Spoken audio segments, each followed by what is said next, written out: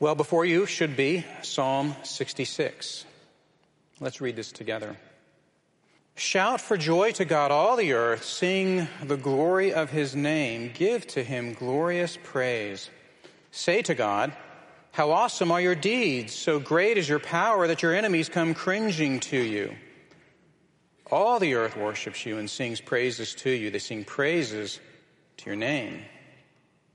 Come and see what God has done. He is awesome in his deeds toward the children of man. He turned the sea into dry land. They passed through the river on foot. There did we rejoice in him who rules by his might forever, whose eyes keep watch on the nations. Let not the rebellious exalt themselves.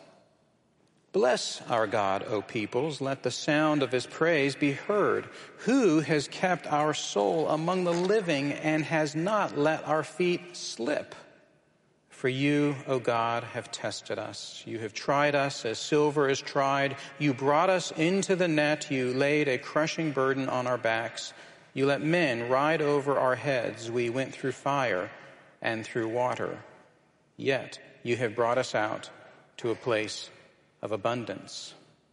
I will come into your house with burnt offerings. I will perform my vows to you, that which my lips uttered and my mouth promised when I was in trouble.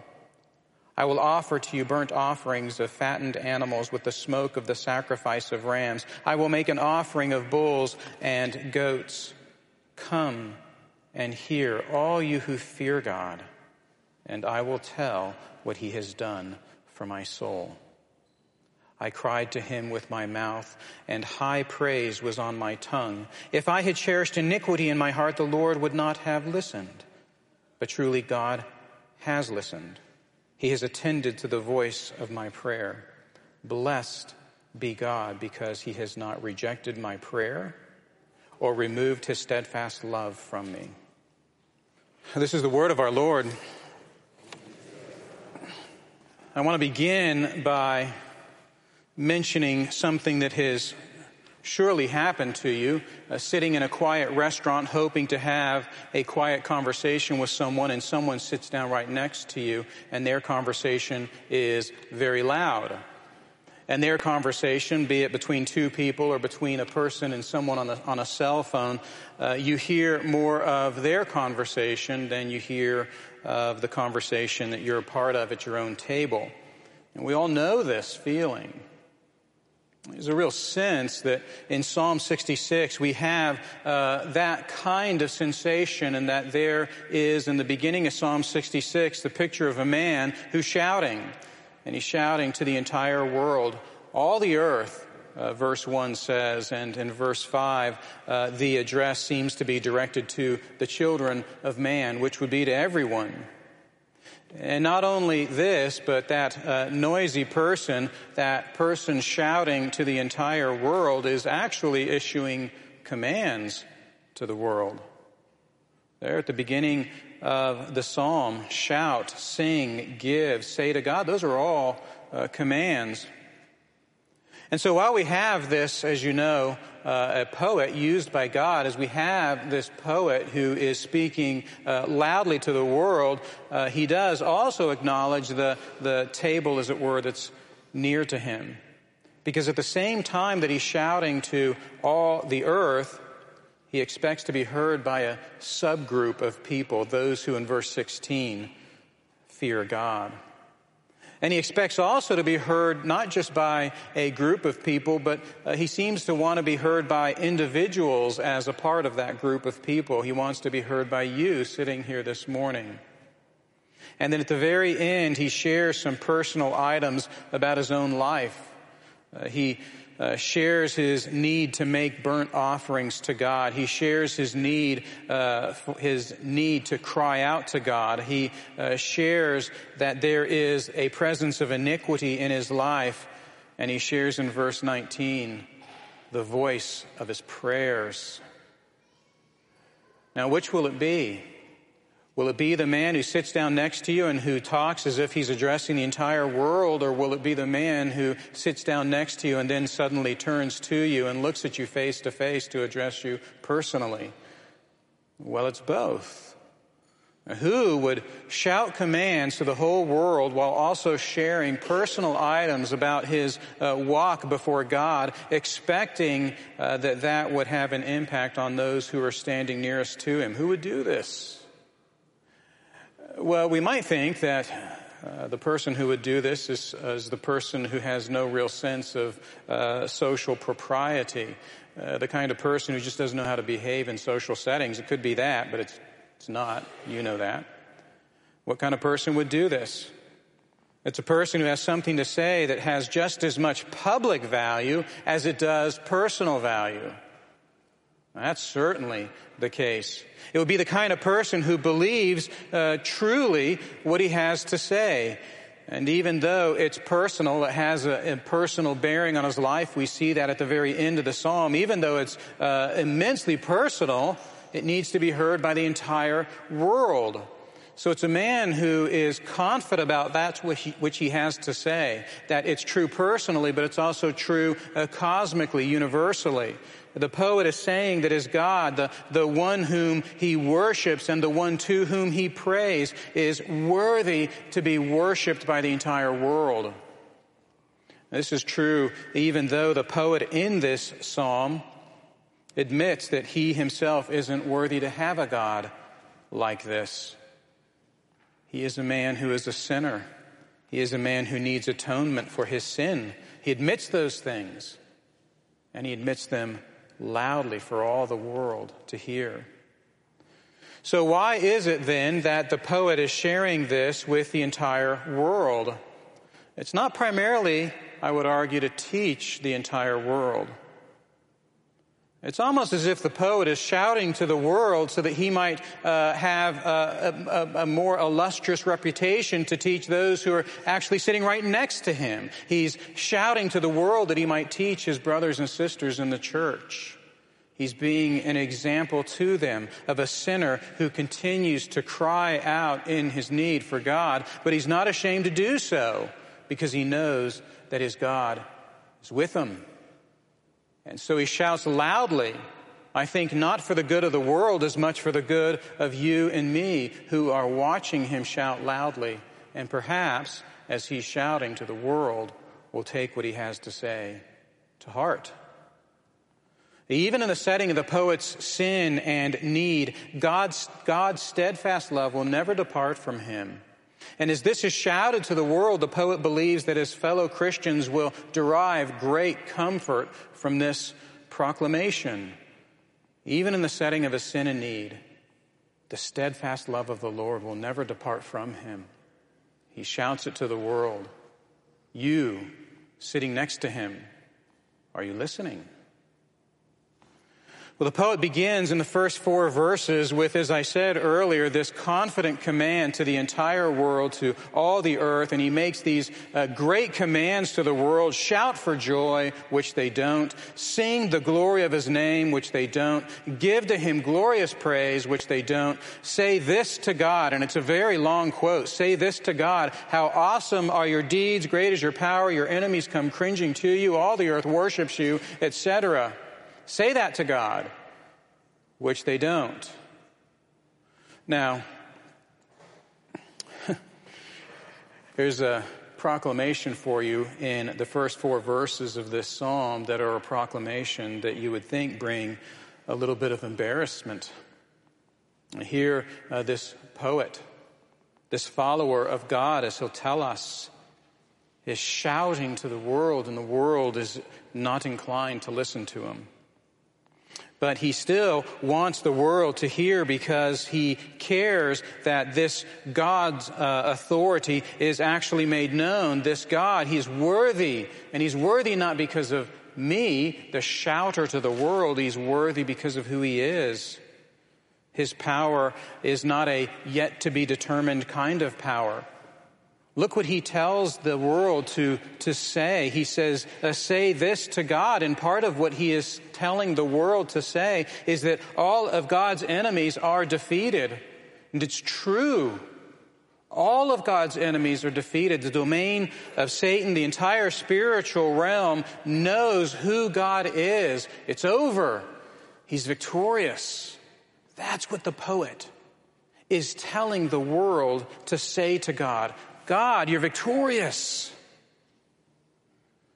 Well, it's remarkable that this preacher, I believe the poet is a preacher, this preacher is making a great example to us.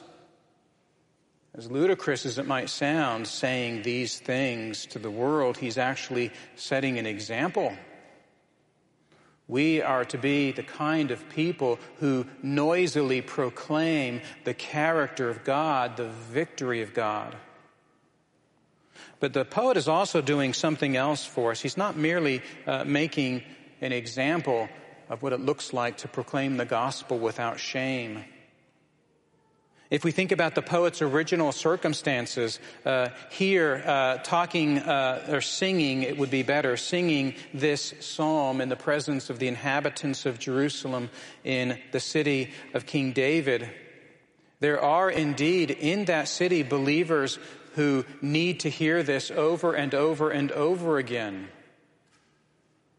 The majority of David's audience are believers, and they need to be reminded of how great God is, but there are also non-believers in that very city. And they remain non-believers, and yet here David is. He continues to command them, shout for joy, sing the glory, give him glorious praise, and say to God that he is victorious over and over and over again. David is saying that to non-believers. But really the crux of the psalm is this. We need to hear this message.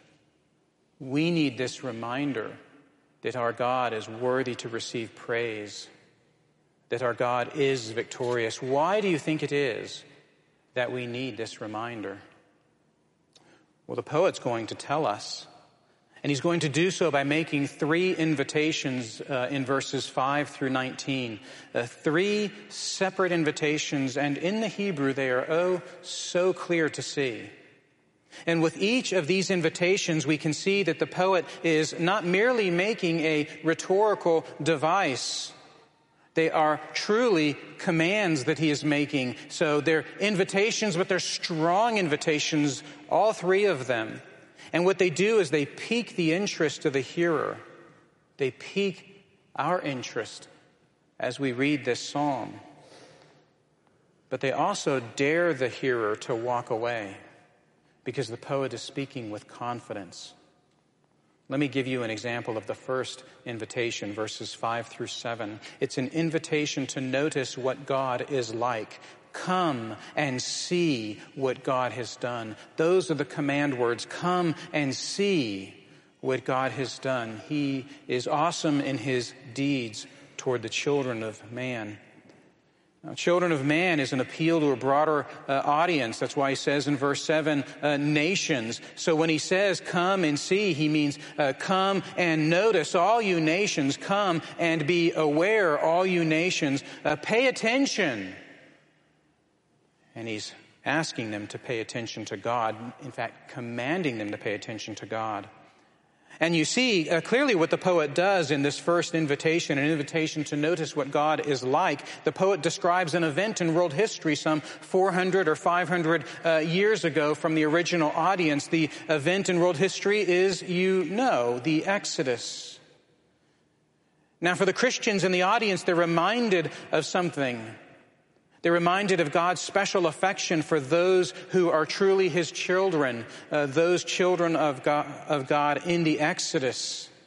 And as a Christian, they understand that they are truly God's delivered people. They are now a nation with an earthly king, a king who it would seem is singing this very poem to them, a king who loves God. And so the Christian is reminded of God's affection. Look what God has done, making us into a nation with a king who loves God. But the Christian is also reminded with this first invitation, come and see what God has done. The Christian is reminded that while God was worthy to be praised for at that time, he's worthy now just as well. Look what the poet says in verse 7. He says, God rules by his might. It's present tense. Yes, God ruled then during the Exodus, but he rules by his might today. He is just as worthy now as he was then. And also in verse 7, he reminds the non-believer something, but I don't want us to skip too quickly over this. Christian, you and I, we need this reminder that God who delivered his children from the Exodus, that God rules today. That affection of God that was shown during the time of the Exodus, that affection of God is with us today. Even as Christians, we are so very forgetful. But this invitation also reminds the non-believer of something, doesn't it? Look in verse 7. As we think about the Exodus and how God mastered the nations of the Hebrew people, that those nations would not serve to stop God's people, so too does God continue to master the nations even today. Verse 7 says, his eyes keep watch on the nations. Now, today, just as God did then, God does today. And then furthermore, the poet says that God knows that the rebellious exalt themselves. And so those in the city of David, those here this morning in this sanctuary right now, if you are not a believer, you need to understand that God has a power over all the world. There's no such thing as an allegiance to another leader that is outside of God's rule. And not only that, this God knows that you are rebellious. Now, in this first invitation, this invitation that the poet makes, an invitation to notice what God is like, this connection between the non-believer and the believer is actually very important to notice. You see, the covenant of grace that was given to Abraham reminds us that the deliverance of God's people as recipients of God's special favor and affection, that work of God in the covenant of grace was to serve as a blessing to the world. Our very lives as Christians is to serve as a blessing to the world. Exodus 19 is very clear that Israel was not saved for their own sake. Israel was saved for God's great affection for the entire world, a non-salvific affection to be sure, but God's covenant of grace is to be a blessing to the nations. And so God treasures his people, and the entire world belongs to him. And so the poet invites the world, come and notice what God is like. Now, we should also recognize that the poet is himself showing what God is like as he stands and he proclaims verses 1 through 4. You want to know what God is like? He does this to my heart. I desire to sing the power of God even in the presence of those who may hate him. God does that. And so the poet in verses 5 through 7 says, come and notice what God is like. But then the poet narrows his focus, as it were, so that in verses 8 through 15, the second invitation comes. Again, a strenuous invitation. This is an invitation to kneel before God in worship. The word come is missing in verse 8, but he says, bless our God, O peoples, let the sound of his praise be heard. Now, who is this for? He seems to be focusing his attention slightly away from the world, from the nations, and he says, O peoples. He seems to be addressing a church body as a whole. He says in verse 9 that God has kept our soul among the living. And so clearly in verses 8 through 15, he's speaking to believers. And yet the poet is addressing not simply Christians, but Christians who seem to know something about suffering. They know that being a Christian does not mean that hardship is removed. And so here in this invitation, we can see in verse 10 that the poet brings to mind that even in the Exodus, God's people suffered.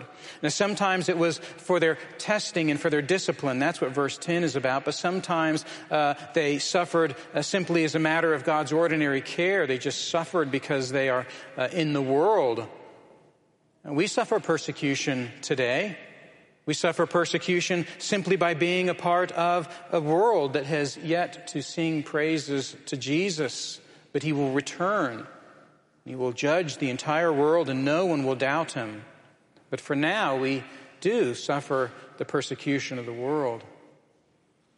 But as a Christian, we not only suffer that persecution, we suffer the ministry of the devil. The Bible is clear that the devil continues to antagonize us, not with complete and utter victory, but in God's care for us, God allows the devil to trouble us. And also, we suffer in this world today not merely because of the persecutions of the world, not merely because of the work of the devil, but because of indwelling sin. Sin remains, and while sin does not rule us, it is fitting to God's glory that he would leave us in the world professing faith in him and yet still struggling with indwelling sin that must be killed more and more in our lives, and one day will be entirely eradicated from us. And so we suffer today. But he says in verse 7 that God rules by his might together, and as God rules by his might, or by his might forever, and as he rules by his might forever, we need to acknowledge that he has the right to allow us to suffer. He has the right to build our faith. James tells us that God tests our faith to produce steadfastness, James 1:3. And as we read earlier in the service, Peter, perhaps quoting this very poet in this very poem, tells us that a tested faith is actually what? A genuine faith. How do we know that we've survived the test of our faith that God allows to happen? Well, 1 Peter 1:7 says that we offer praise and glory and honor to Jesus our Lord. And then for the poet, we could ask that same question for that Christian who is suffering some kind of affliction, who is being tested by God for something. What is the result of this well-tested poet? Well, what does he say?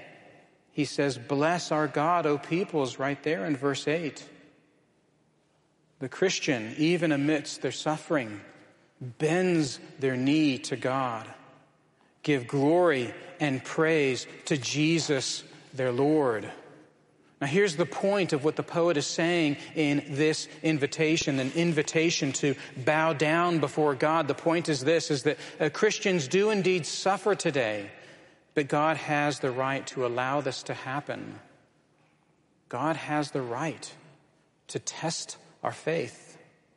And so we would say it this way, we would say that Christians are not free from suffering. They are rather equipped for suffering because they fall on their knees before a God who loves and cares for them.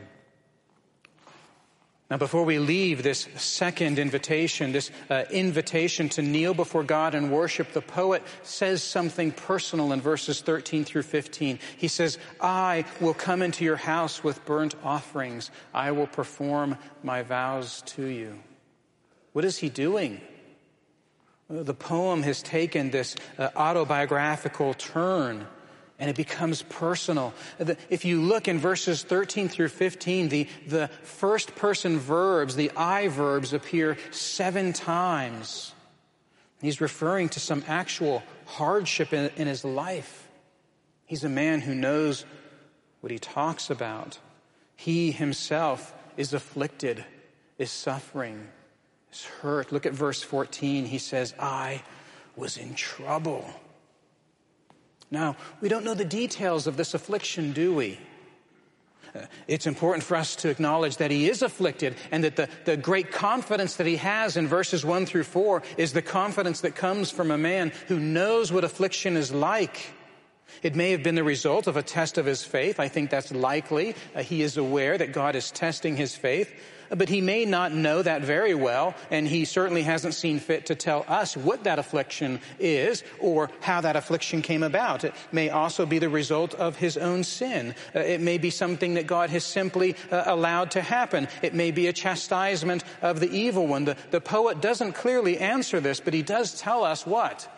He tells us personally his response. Clearly, in his trouble, he turns to God. He appears to have uttered a desperate vow to God. His lips and his mouth spoke to God. And actually, it would seem as though just grammatically that the trouble was so great that he didn't speak as much as he uttered. And that word for uttering is he parted his lips. He didn't so much speak. He just opened his lips and some cry poured out. But in his affliction, he did not become a deist. God is not personally present. In his affliction, he did not become a pragmatist. I need to solve this riddle in my life. And in his affliction, he didn't become a naive optimist. Everything will be okay. He cried out to God. John Calvin says that the poet never allowed himself to be so overcome by grief as not to throw his desires into the express form of what? A prayer, a petition. Calvin goes on to say that he cast himself for safety into the hands of God. Now notice something. We don't know if the poet's affliction is entirely ended. And we can say that because when we look at verse 9, what does he say? He says, he is the one who keeps our soul among the living. He is the one who does not let our feet slip. And it may be in the very composition by the Holy Spirit of this psalm, he is suffering affliction. Christians suffer. Well, so he makes this first invitation then. He invites the world, come and notice what God is like. But then in the second invitation, he himself becomes a proclamation of God's work because he kneels before God. And he says to us, kneel before him in your need. You see, even in the setting of the poet's sin and need, affliction and trouble, God's steadfast love will never depart from him. And so he shouts this to the world, but he also shouts it so that his fellow Christians will draw special comfort from his own life. And then finally in verse 16, we see his third invitation. And this invitation is so moving because it's so deeply personal. It's an invitation to hear the poet. Come and hear, all you who fear God. And it's an invitation not merely to hear, but the word for hear in the Hebrew can often be understood as obedience. It's hearing, but it's hearing plus something. And so what he is doing is he is offering a challenging invitation because it's an invitation to obey. And not only obey, but to do as he does. Listen to what he says. Come and hear, all you who fear God, and I will tell you what he has done for my soul. His audience is all who fear God. Verse 16 is clear. Verses 1 and 5, the audience seems to be the entire world. Verse 8, the audience seems to be the peoples of the church. And if we carry that trajectory forward here in verse 16, he is addressing a Christian crowd. But the tone is so serious that he seems to be addressing Christians who are currently suffering. They know it. They feel it. And they're hurting.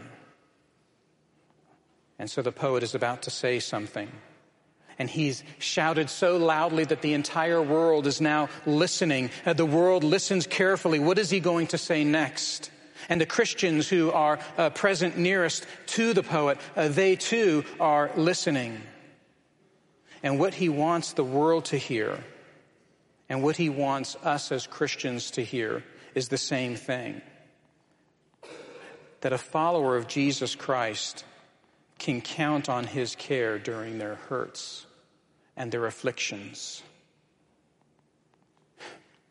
This is a proclamation that's not due to the confidence of the poet.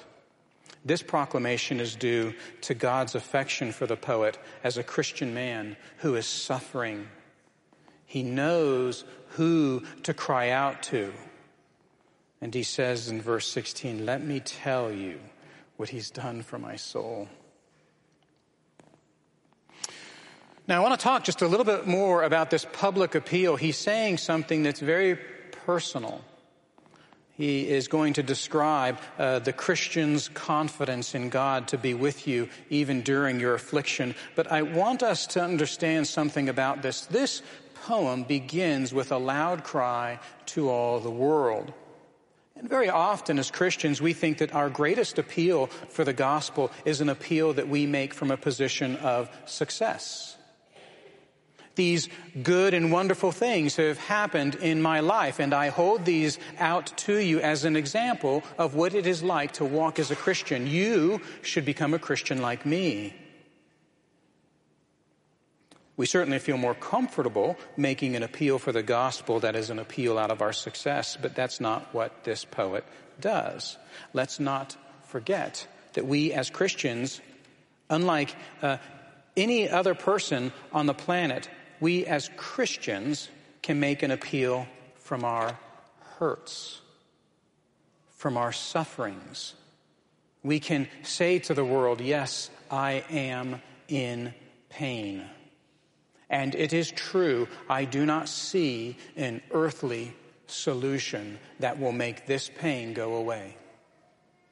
How is that a gospel appeal? But let me tell you anyway what he has done for my soul. Do you hear the poet doing that at the very end of this psalm? Let me tell you anyway what he has done for my soul. And so in our hurts and in our afflictions, we have this special commonality with the world. And we don't have to solve those afflictions. Let me tell you what he's done for my soul, even though I am hurting right now. Some of you may know the novel Things Fall Apart by Chinua Achebe.